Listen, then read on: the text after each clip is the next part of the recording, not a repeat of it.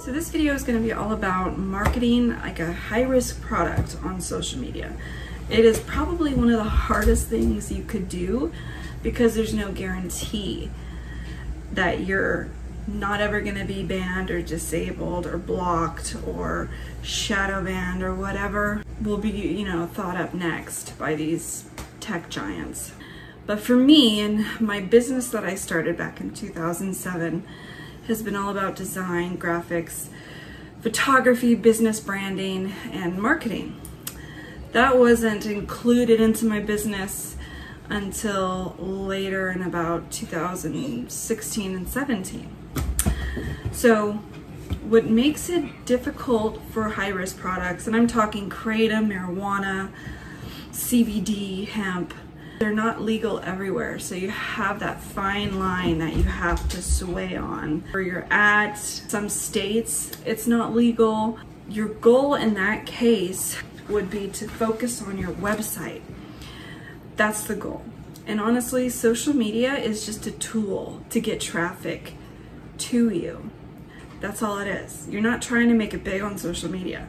You're trying to get your site or your persona to make it big. Take actors, for example. They don't go on social media to make it big. They go on there because they're already big, or they want to draw traffic to them. So they see them on social media and then they pursue them in real life or go to their direct site. That's what social media is for. Now, there are people that want to try to make it big on social media, and those are typically the influencers, people that want to bring traffic to them so they can continue to do videos or sponsorships, but that's different than the majority that use social media and the purpose that they use it for. I can cover all the way on how to market something, but that's not what this video is about. There's some things that people don't know that is being done based on the changes in rules, particularly in Instagram. There's tons of accounts that talk about the same thing I do, for example, and they're doing just fine. They have to rebuild every once in a while, but they'll push and promote a product flat out with no hesitation, no sneaking around. They're pushing their product to make an income. And that is 100% against the rules and the guidelines, but yet Instagram doesn't bother them as much as perhaps they bother someone like me, who's not a vendor, who's not selling anything. It was interesting for my case because I don't sell it. I spread knowledge about it and research. I talk about perhaps vendors every now and then, but it's not as common as actual vendors on their accounts pushing their products. Why am I being shut down? Well, there's an incident that happened to me a week ago where my account was just disabled. Trust me, if I broke a guideline, they'd love to tell you, you broke a guideline, you broke a rule, this is why you're being, removed or banned. They love to do that, but when they don't have anything on you and there's nothing that they could point to saying, this is why, you kind of get this kind of weird shit happening that happened to me. I wasn't able to log in, they gave me the runaround, glitchy stuff. Every time I would try, I would get a different excuse that would pop up. That's definitely a unique way of doing things when it's not even consistent. And I think they resort to that when they don't have a guideline that they could rub in your face. But again, I don't sell it, and there's other accounts doing just fine that do. So why me? Why am I a target? Why are these other people getting away with it and I'm not? Well, apparently there's a system in Instagram, I think it's pretty similar to Facebook. You can be reported, and then they look and yeah, she's not breaking a guideline, so they ignore it. But the more you report an account, there comes to a point where it's been reported a certain amount of times that the system will just delete that account because they think there's something wrong with it based on how many times it was reported.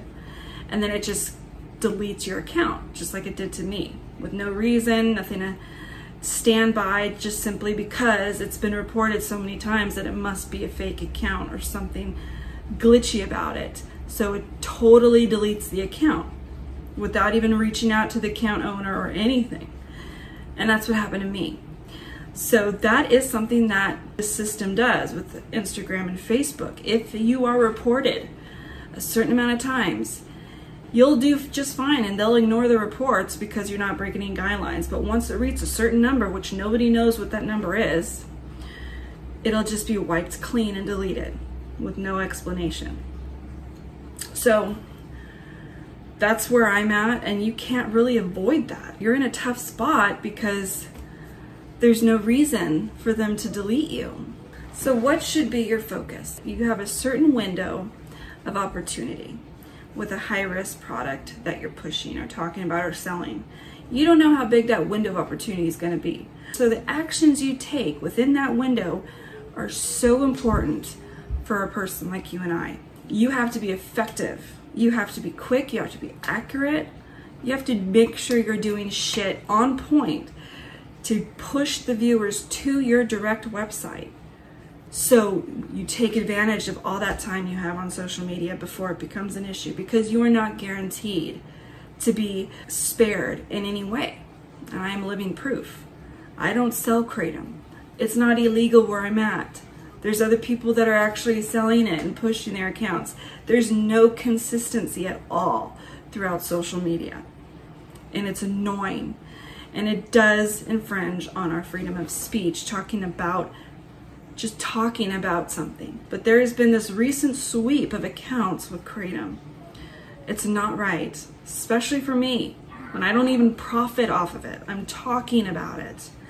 So the time that I have on social media, I make sure I am stabbing away at my techniques for marketing before anything happens, and that I'm building up my website. And that needs to be your focus, is building traffic to your website. So focus on your blog, focus on those keywords, focus on your website, focus on your SEO enhancements throughout. That needs to be the focus. When you have social media to utilize, you need to be using the right techniques to get traffic to your site. That's all you can do.